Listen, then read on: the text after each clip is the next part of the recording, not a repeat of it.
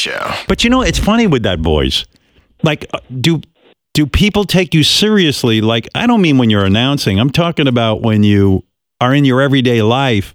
It's almost distracting. It's hard to even hear what you're saying. Well, I can't talk in a restaurant or in a hotel lobby. Right. I'm just talking to my friends. Hey, what do you want to go?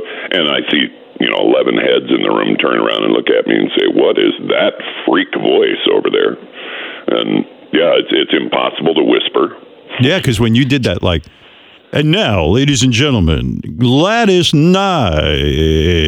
Try to whisper. Let me hear what that sounds like. Well, there's no difference.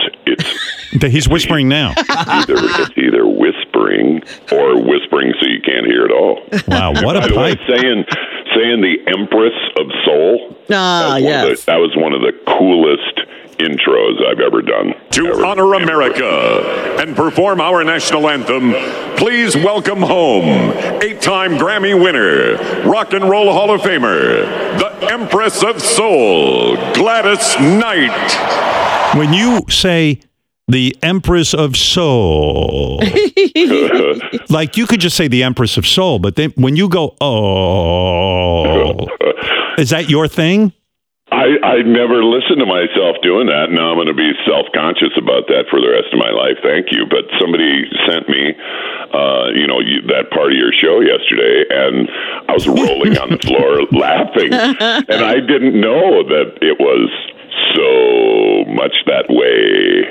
By the way, thank you. You're going to change everything I've built my career on. Now I'm afraid to do that anymore. By the way, Alan, this is pretty exciting. Your dad is on the phone, who taught you everything you know, and I know you worship him. So let's get him on, Mr. Roach.